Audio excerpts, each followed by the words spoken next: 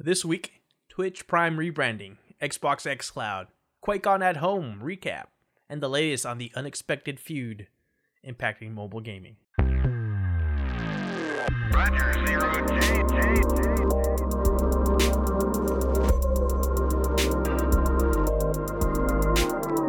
I feel fine.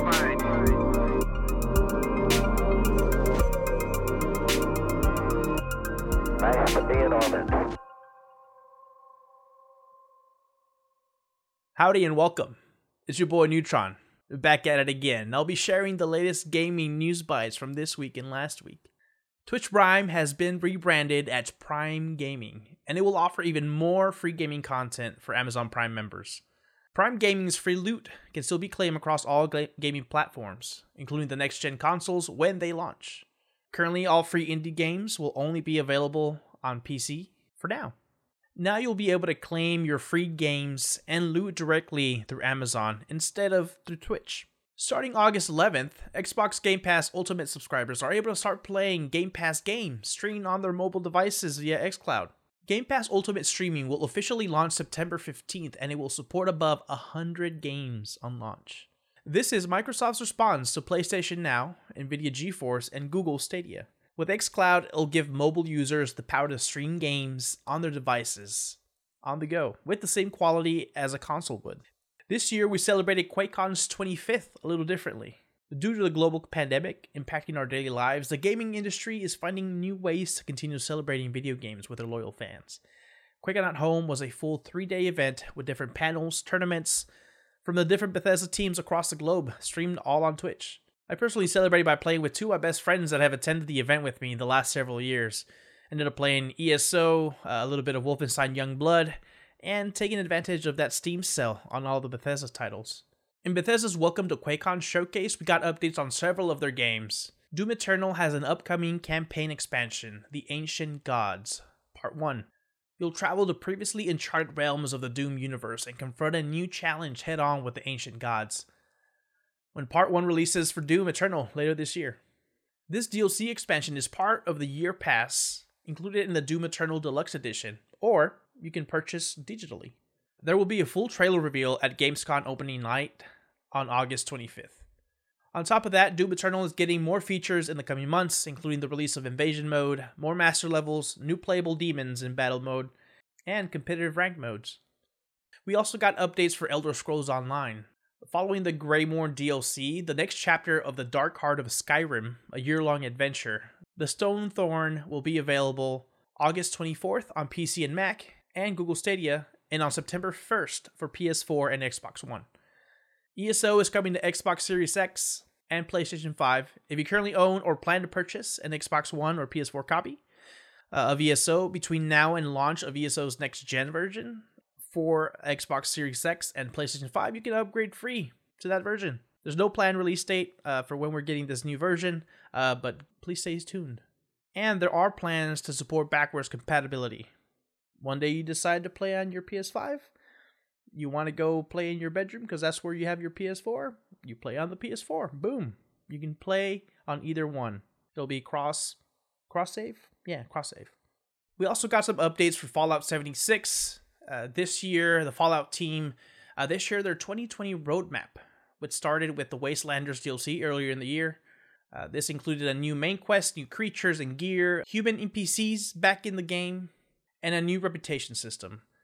The Summer DLC introduced seasons, they added legendary perks, public teams, which is a new way to play with others, and a new legendary boss event. They added community challenges and different weekly events.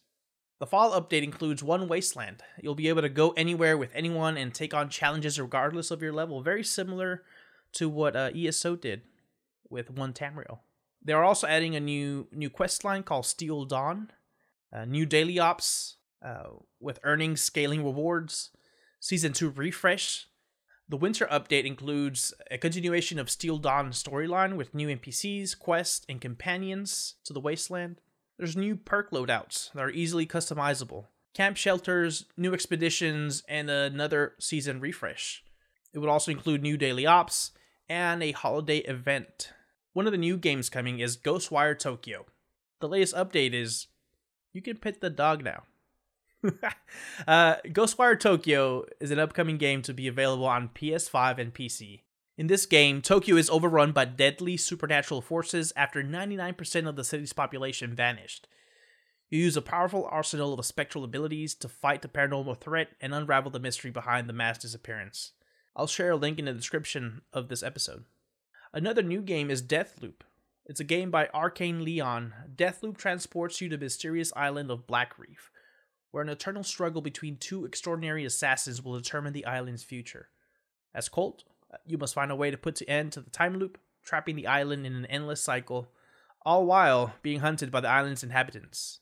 Using your powerful weapons and abilities, you'll need to take out 8 key targets across the stunning yet chaotic island before the day resets in order to break the loop once and for all. But lurking in the shadows is rival assassin Juliana, whose sole mission is to take Colt out and keep the loop going. Learn from each cycle, try new paths and approaches, and break the loop. This game will be launching exclusively on PlayStation 5 and PC. Now let's get to the big news. I don't think anyone saw this one coming.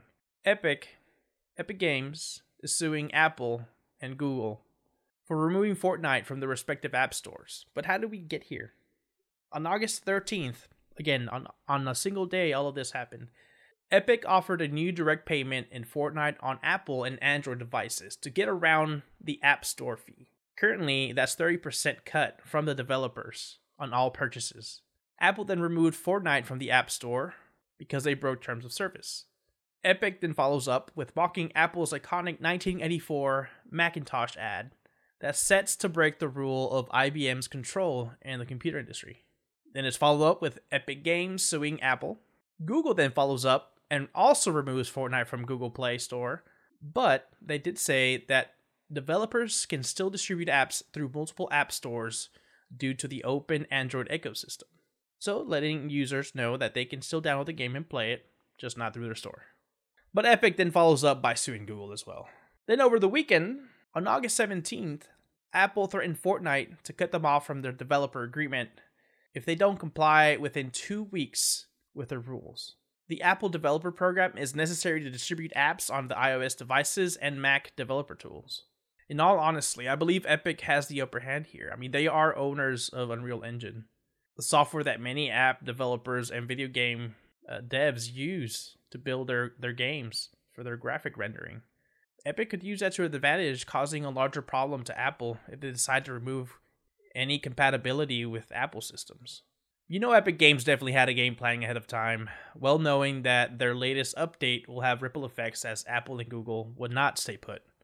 Those same guidelines on the Apple Store ban services that rely on streaming games from the cloud, blocking millions of users from having access to Microsoft's xCloud service.